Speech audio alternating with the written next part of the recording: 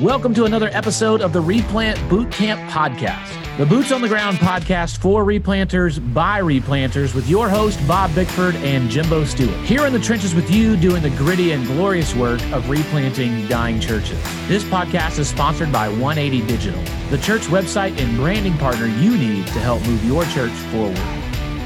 All right, man, episode 70. That's a big deal. 70. 70. I hope I live till I'm 70.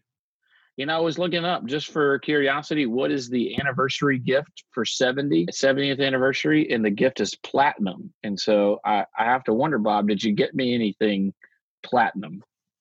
Jimbo, I'm a replanter. I don't make enough to buy you anything platinum. But you did celebrate 70 yesterday with a Popeye's sandwich, didn't you? I did. You finally tried it. It was my very first, and that's a recurring kind of bit that we do here. I was watching some football last night, and your Saints were taking on the Tampa Bay Buccaneers. And I thought, you know what? I'm going to be rooting for the Saints. And I like Jimbo, and Jimbo likes Popeye's chicken. This is how kind of my mind thought went. Mm-hmm. And we hadn't had supper yet. So I'm like, hey, Barb, I think I'm going to go get a Popeye's chicken sandwich. Do you want one? So I got the spicy. She got the classic. I get a little red beans and rice because that's what I do. And she got the Cajun fries, wanted the coleslaw, but of course they were out. And per your recommendation, we got some Mardi Gras mustard, and Barb was a fan. And so I got to tell you, the Popeye's chicken sandwich is different than the Chick-fil-A. It's different. So, I don't know that you can make a straight comparison across parallel. It's just a different sandwich, but it's a good sandwich. I think I would go back and do it again. Yeah, absolutely. You're pretty much guaranteed when you go to Popeyes, they're going to be out of something that they're out of customer service all the time, Jimbo. Always. That's just part of the New Orleans flair, the feel. It gives you the feel of being in New Orleans when that happens. And so my kids have been noticing on TV, Wendy's has had this commercial that has said, we didn't start the chicken wars, but we finished it, or we ended it, or whatever. And so my kids have just had this idea constantly of, we got to try this chicken sandwich and see what it is. I know enough. I've been around a little while, Bob, and I know enough that Wendy's is not going to be able to fight in the same league as Chick-fil-A or Popeyes. Here's what I know. If Wendy strolls down to the Ninth Ward in NOLA, she's getting shot. That's what I know. True. That's true. What I know. So the kids said, we got to try this sandwich, Dad. So today, there's a Wendy's, a 1 mile walk from my house. And so we had a little free time today, and we made the 1 mile walk down to Wendy's, tried the sandwich, and the kids were so excited that they ordered. And Mags, the way that Mags ordered the sandwich, she said, I want the chicken sandwich that ended the chicken wars. Do the people laugh? She was just very confused. I don't think the lady was aware of the commercial. And so we got our chicken sandwiches, we tried them, and I was not surprisingly not impressed. It was like one huge Wendy's chicken nugget. And so, I mean, if you like Wendy's chicken nuggets, then you might like it, but it's the same breading as a Wendy's chicken nugget. So I was not a fan. We gotta move on to far more important things, Bob, as we continue to talk about the irreducible minimum. Let's do it. Maybe we need to set aside a whole other podcast where we just talk about our Yelp reviews in food.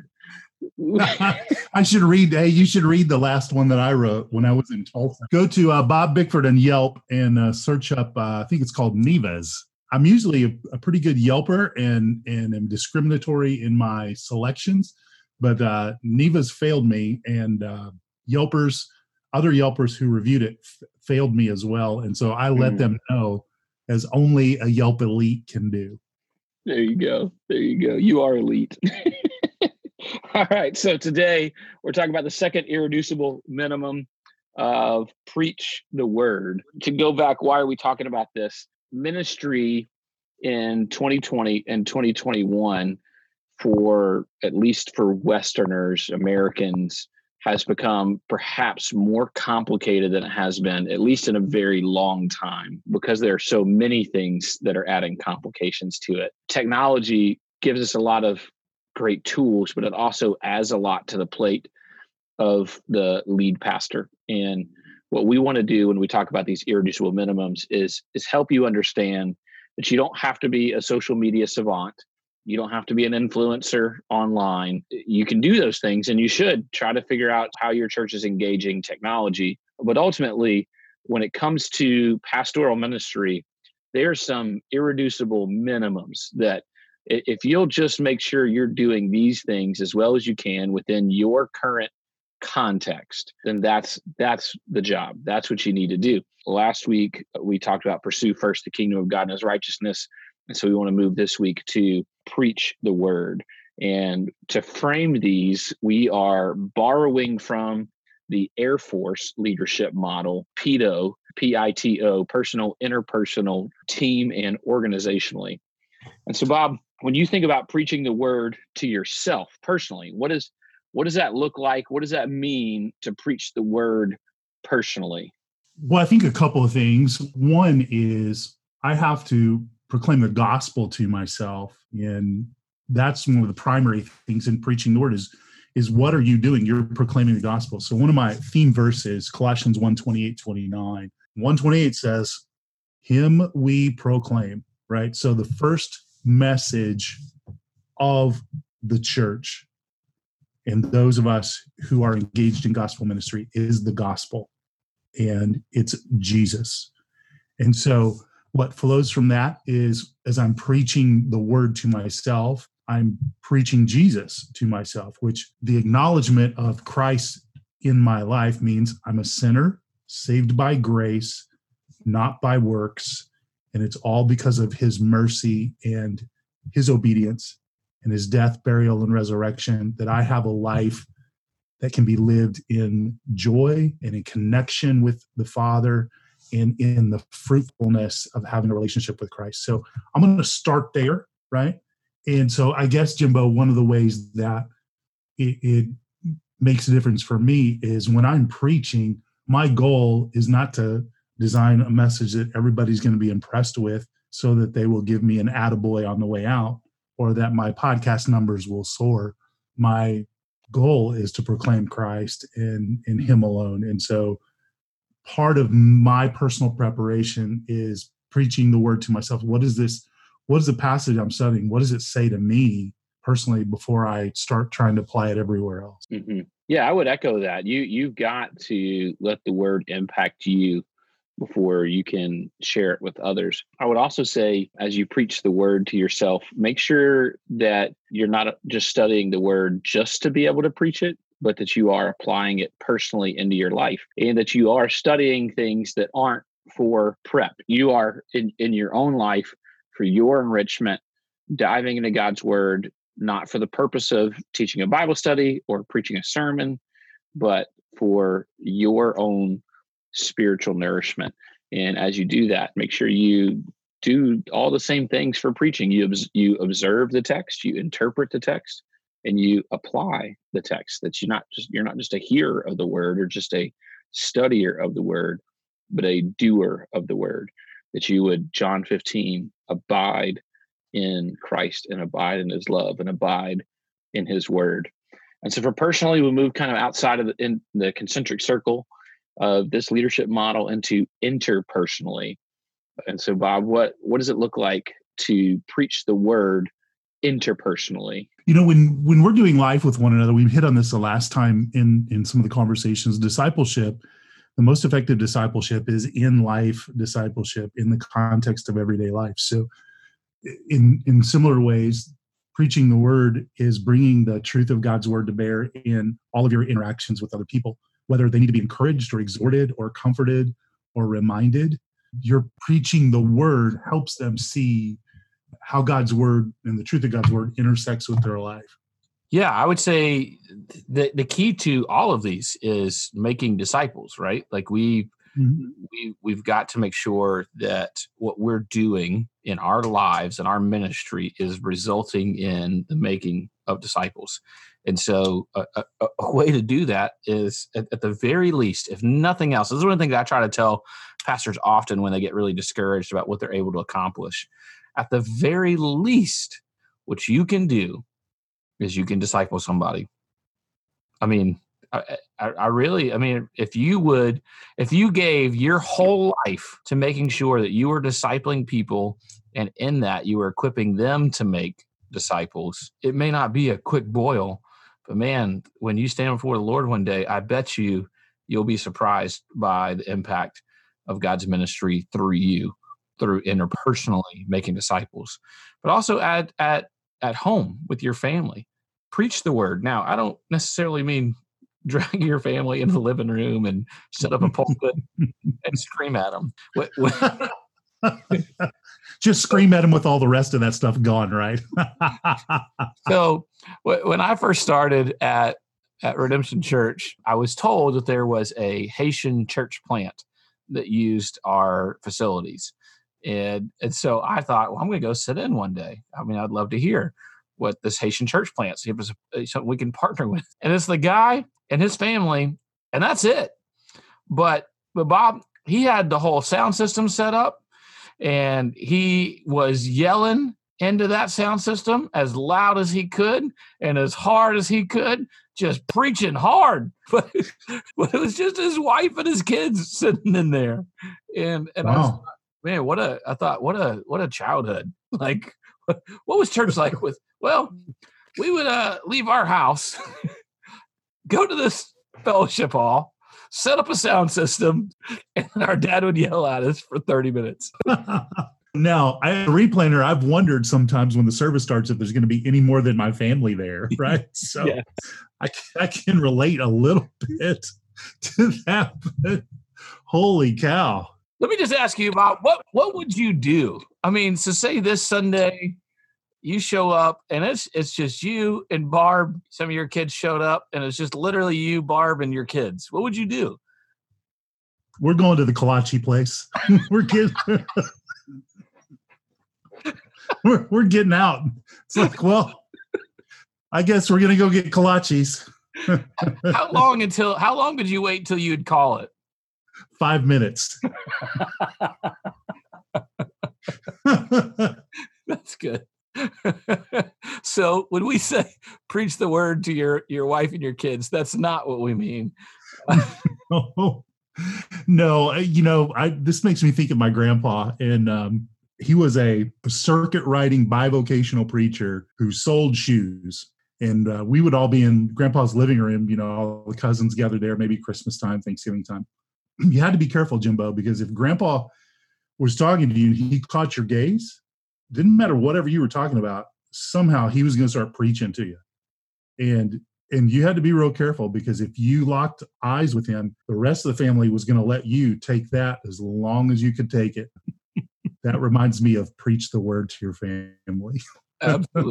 Absolutely. No, I think you know what we mean when we say preach the word to your family. Live that out. Lead your family. Make sure you're leading your family well at home, but also your team. And we talked about this last week. When we say team, we understand that a lot of you guys are going to be single staff pastors, and you may think, team, man, I wish I had a team. And what we would encourage you with is that you do have a team, right? You've got a team, and your team involves those who lead Sunday school, those who lead worship, those who lead children's ministry. With that team, what does it look like, Bob, to lead the team through with preaching the word? Yeah, I just started this with our elders.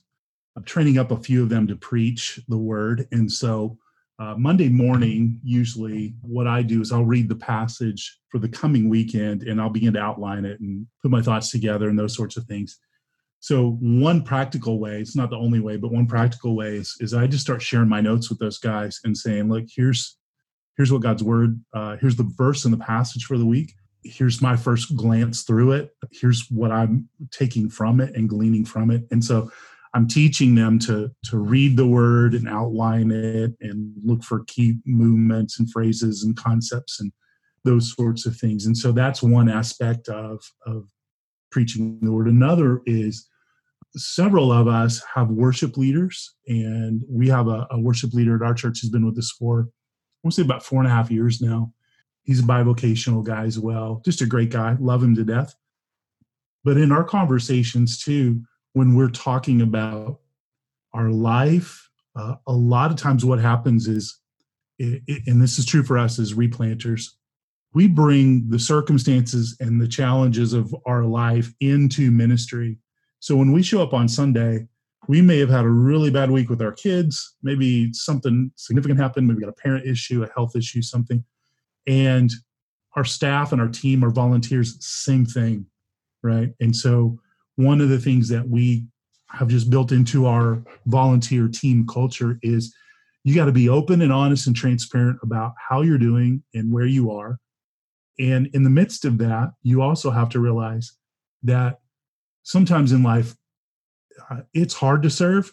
But if you're only willing to serve from a place of where everything is good and then you feel like you can serve, you're probably never going to serve.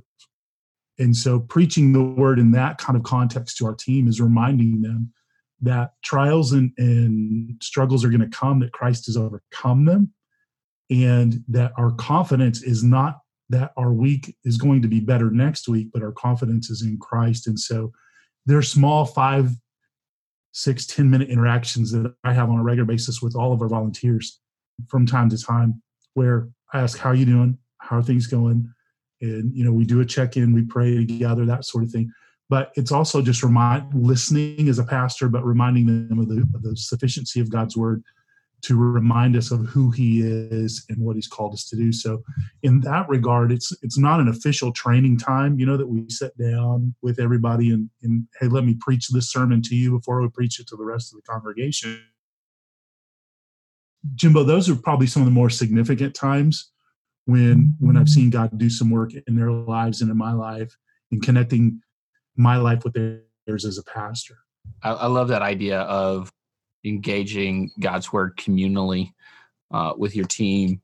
Only thing I would add, that was so good, is, and you said it, but one of the things I've worded it to our team, our elders, was everything we do, every decision we make has to be informed by God's word, right? And so that means when we come to an elder meeting and we have a difference of opinions on how we are to approach some issue, or we're trying to strategize or figure out how we're going to make our next move or something like that, it has to be a consult the word of God first thing, and let that speak to us. And so I've said, so even for instance, for us, how we handled COVID, how we responded to it, because we had some of our elders felt very strongly in one direction about restrictions with COVID, and some other elders felt very strongly in another direction.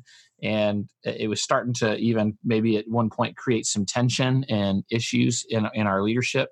And so we had a meeting where I reminded them, hey, every decision we make, the team, has to be informed by God's word, not by our opinions, not by our perspectives even, but by God's word. And so I realize there are some strong thoughts here and strong feelings. So I would love for you to express those. And so go ahead, express those. Just know that doesn't have any bearing or weight on what we end up actually deciding to do as a team. Merely for therapeutic reasons, I want you to just say out loud what it is you think we ought to do in your opinion. And then let's move from opinions and let's move to the word of God, and let's see, how does the word of God inform how we should respond to this? And so lastly, with just a couple minutes left, Bob, organizationally. So we've moved from personally leading ourselves by preaching the word to ourselves, interpersonally through discipleship and in our homes, to our teams, to our leaders, and how we're leading the team. But then organizationally, as you lead the church as a whole, obviously we could talk a lot about the role of preaching the word there, but just give me one or two thoughts on the role of preaching the word as you lead organizationally. Yeah, I think the big one, Jimbo, is preaching expositionally, right? And you are preaching through books of the Bible and the regular diet of God's word, going through books of the Bible, passage by passage, pericope by pericope, it helps people study the word of God, right? And one of the things, like last Sunday, this past week, we were preaching through Mark 1, and Jesus calls the disciples to follow him. And one of the hallmarks of that passage in Mark is like the Cliff Notes of the Gospels, right? It's just this abbreviated, like this happened and then this happened. And so you miss some of the extra filler material. And honestly, Jimbo, for years and years, when I would read the passage where Jesus comes up to Peter and Andrew and James and John, and he asks them to leave and follow him immediately. Here's what I thought. I thought, okay, to date in Mark chapter 1, from the first verse to that point, there's no explanation of, do these guys know Jesus? Have they ever heard of Jesus? Did Jesus just stroll up to the seashore and go, hey, follow me? And did they just bail out and leave, right? So as a kid, that's what I always thought, right? It's like, how weird would that be? Like, and how likely, like, let's say you're mowing your yard and some dude rolls up to you and says, follow me. And would you just leave everything, So part of that is I fleshed that out with our congregation. I said, well, we need to look at John chapter 1. And so in John chapter 1, John the Baptist, Andrew was one of his disciples. Jesus is walking by. He says, behold the Lamb of God. And Andrew goes and gets his brother. Peter goes, hey, I think we found the Messiah. Like, and they go spend the day with him. And it says, and they spent that day with him. And so personal conviction is they spend a day with Jesus. Then Jesus invited them to follow him after that day. And so they knew who he was. And John the Baptist had testified to who he was. And they all had grown up in Jewish religious instruction and expected the Messiah to show up one day. And so there's a whole context that is behind that. So in preaching the word to the congregation, one of the things I said, it's a long way of saying this. I could have just said this, what I'm going to say next, and we could have been done with all that. But I just simply said this. Hey, whenever you read a passage in Scripture and it's unclear, you always use Scripture to interpret Scripture, right? So that's preaching the word by preaching the whole word. Like, here's what this verse says, but let's expand this out and let's ask questions of it. And let's see if there's any other passage in Scripture that illuminates it. And so in that regard, you're teaching your church how to read Scripture, how to ask questions, how to study, and how to use the rest of Scripture to help shed light on the passage that you're reading. Absolutely. I mean, I think that's so key. The role of not just preaching a sermon, but using that to teach people how to study the Bible as you preach the sermon, preaching the word and teaching people how to understand the word of God is such an important thing in what we do. And expository preaching, I think, lends itself to that more than other forms of just preaching through a book of the Bible, because then you can say, hey, you know exactly where we're going to be next week. This is not a cliffhanger. This is not a what's he gonna talk about next week. And because I remember early on when I first started ministry, I had no idea about expository or hermeneutics or any of those things. And I remember, man, like a couple of months in, doing college ministry, looking at my wife and going, I think I've run out of things to talk about. Yes, you did. It's like, I don't know what else to say. I don't know what else to do.